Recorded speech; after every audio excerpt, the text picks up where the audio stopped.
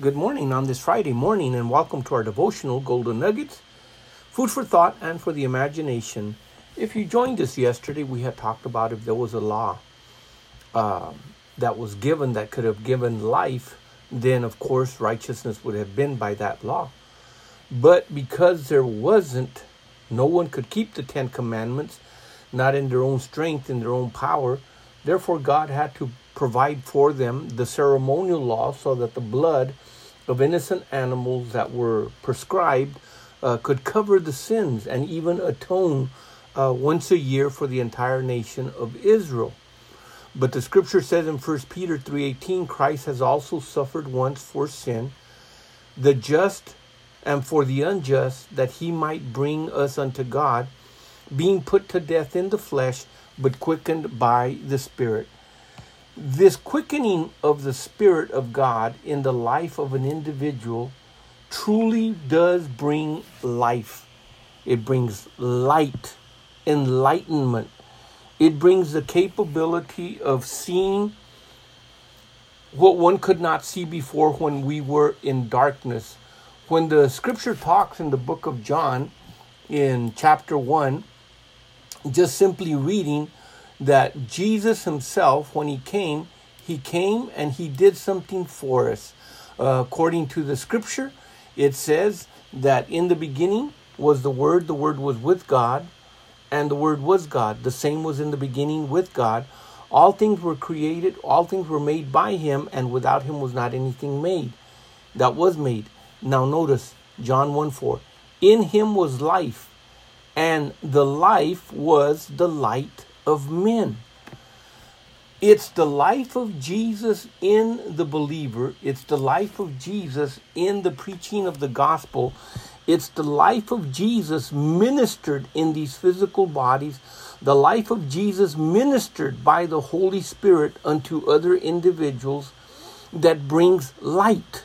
It's his life. It's the quickening power of the Holy Spirit. It's like turning on a light and all of a sudden the darkness is dispelled and you're able to see.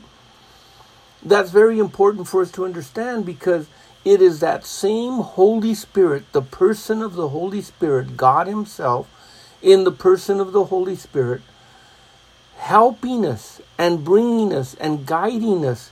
But we have to understand that the nature of Jesus was that of a lamb, or is that of a lamb, because in the book of Revelations, he's still called the Lamb of God, and he is also called, of course, the Lion of the tribe of Judah. But the nature of the Holy Spirit is the nature of a dove. They're both docile. They're both very meek. The Holy Spirit can be quenched. He can be, and I'm going to use the word very carefully, he can be spooked. And I know that doesn't sound right, but in other words, he can be offended very quickly. It's important for us to understand this, because in order for the work of the Holy Spirit to be accomplished in the life of the believer, there has to be a work that has to be done in our spirit and in our soul, where we are being changed and transformed into the image of Christ, both by the written word that we hear and by the rhema word that is spoken by the Spirit of God unto our spirit, our heart, where we hear him teach us, where we learn from him personally. Yes, we can listen to great sermons, to great messages, wonderful teaching, and we can hear a rhema word out of that for us. But many times that is for the entire body of Christ. But when we are being taught by the Holy Spirit on a personal level, it is being introduced to us on a one-to-one basis. He is teaching us. We can see this in the life of Paul in the book of Galatians, when he was basically led by the Spirit of God up there into the area of Arabia, and where he was revealed the gospel, where Jesus revealed himself. All the other apostles had known Jesus after the flesh. They had known him according to how they had walked with him. And even then, they still had difficulty comprehending him. They were terrified and would say, what manner of man is this that the winds even obey him? What manner of man is him that even the demons are subject unto him? They just could not comprehend that even death itself had to yield unto the commands of Jesus. And they just could not figure him out, because the natural man has difficulty. The things of the Spirit must be understood and received in the spirit man, and then enlightened in our spirit man, and our understanding in our natural mind also be quickened. Remember, the devil comes and steals that which we do not understand. As the sower went and sowed the word, the scripture says that the birds, talking about Satan, the devil, the evil one, it uses the three descriptions to identify him, comes and steals the word because they had no understanding. So we have to have a spirit of wisdom, a spirit of knowledge, and a spirit of understanding working in us, and also affecting our natural understanding to be able to comprehend. But we can understand things in the spirit without the mind fully comprehending it fully. We can take a step of faith in the spirit, even though our mind may say, no, that's foolish. Don't do that. But it is the retraining of our soul by the word of God, by the living word of God, by the spoken word of God, that we receive knowledge of him and we begin to know him on a very personal and intimate level, on a one-to-one.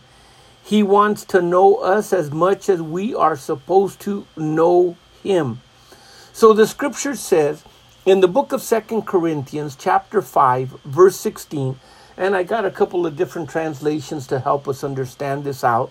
It says, wherefore, henceforth, in other words, he is introducing a subject and saying, because of what I have just said, from now on, we do not know.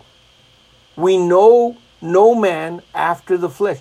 And the word that is used there in the Greek is not the same word that, and right now we'll get to it in the rest of the scripture, but it's E-I-D-O, Ido. And that word simply, it means to know, to be aware of, to consider, to look on, to perceive, to see. Whereas the other word that is used in this verse is the word genosko, Ginosko,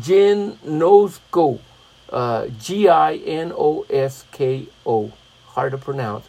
But it means to know in an absolute sense, to know, to be able to perceive, to be able to understand.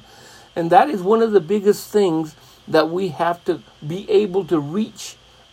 And that is to understand. When we have an understanding and grasp a certain thing from the Word of God, it is made clear to us. And as time progresses and more revelation concerning that thing is brought forth, one can see daylight and night. I mean, that is the difference of when the Spirit of God brings forth an understanding both in our inner man and in our mind. So the scripture says, wherefore, we know no man according to the flesh. In other words, we look and we see the person may be well dressed, well educated, but inside they may have the dead man's bones, as one could say, like in a grave. In other words, we can't see the heart. We do not know the individual because you cannot know them by just looking at them outwardly. But the scripture says, yes, even though we have known Christ after the flesh. Remember the apostles, with the exception of Paul, he was not present in the flesh when Jesus was in the flesh. But, you can hear the stories. You can hear of what he did. We can read the Bible, the New Testament. We can read the Gospels of how he acted and what he did. And we're looking at Jesus under the influence, under the work of the Holy Spirit. But yet we only perceive the outside, outward, natural part. It's only when we have experienced and begin to experience within our lives personally the work of the Holy Spirit that we begin to comprehend. I understand why he did this. I understand and know now why he did this. See, it's not because we read it in a book, but it is because the way that you are taught and trained by the Spirit of God. So you begin to understand why the actions and the movements and the words of Jesus were of such a nature. So, from henceforth, we know no man after the flesh. We don't know them because of, we grew up together, we ate at the same table, we went to the same school. We don't know man in that manner. Even though we have known Christ after the flesh. Now, here Paul is saying, we came to an absolute understanding of him. We knew him. We saw him. But from now on, that's not the way that we're going to know him. That's not how we're going to comprehend him. That is not how we're going to perceive him. Because now he is in the Spirit, sitting at the right hand of the Father. He's interceding for us. He's an advocate on our behalf. He's at the right hand of the Father, having sent the Holy Spirit to help us to be able to bring us to a maturity that is in him. Here's another translation. No longer then do we judge anyone by human standards. Even if at one time we judged Christ according to human standards, we no longer do so. Why? Because looking at the outward appearance, the outward man, does not give you a clue as to what is happening inside on the inward man. It has got to be a work of the Spirit of God that is being accomplished in us in a deeper fashion. It's not because of the way that you walk or the way that you move or the way that you speak or the way that you make your voice sound like, all of a sudden you put a little tone in it, like if the Spirit of God was bringing some type of authority.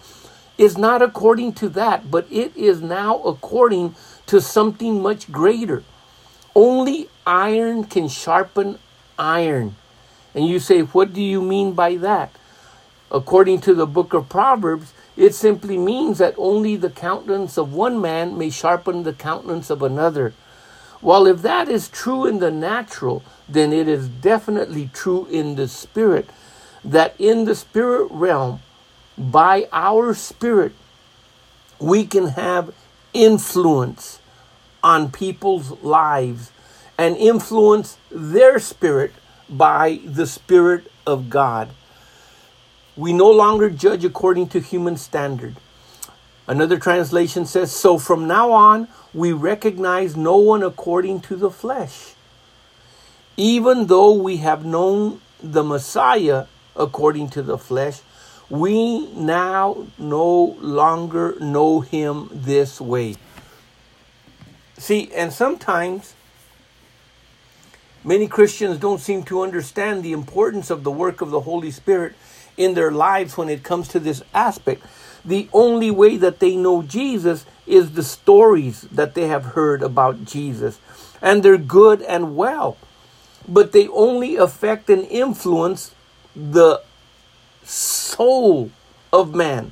They don't transform or change the outward behavior of the flesh, because that has to be crucified. But to truly have an influence on a person's life, have a true influence on their inner man, there must be a transformation. And by that, we mean that if any man be in Christ Jesus, he is a new creation, a new creature. Old things have passed away. Behold, all things are new. All the new things that come, they are of God. They're not of man. The scripture says it there. They are of God himself. I'll read one more translation here. It says, so then, from now on, we have a new perspective that refuses to evaluate people merely by their outward appearance. For that is how once we viewed the Anointed One, but no longer do we see him with limited human insight. Why? Because we have the revelation of the Holy Spirit. One more. So then, from this moment on, I do not estimate anybody by the standard of outward appearances. Though I once did estimate Christ by this standard, I do not do so any longer. Well, consider this food for thought and for the imagination. We went through a little bit fast. We'll pick up here on Saturday. Join us then, and we'll give it a little good quick review before going on. But until then, keep looking up. Our redemption draweth near. The Lord richly and fully bless you. In Jesus' name, amen.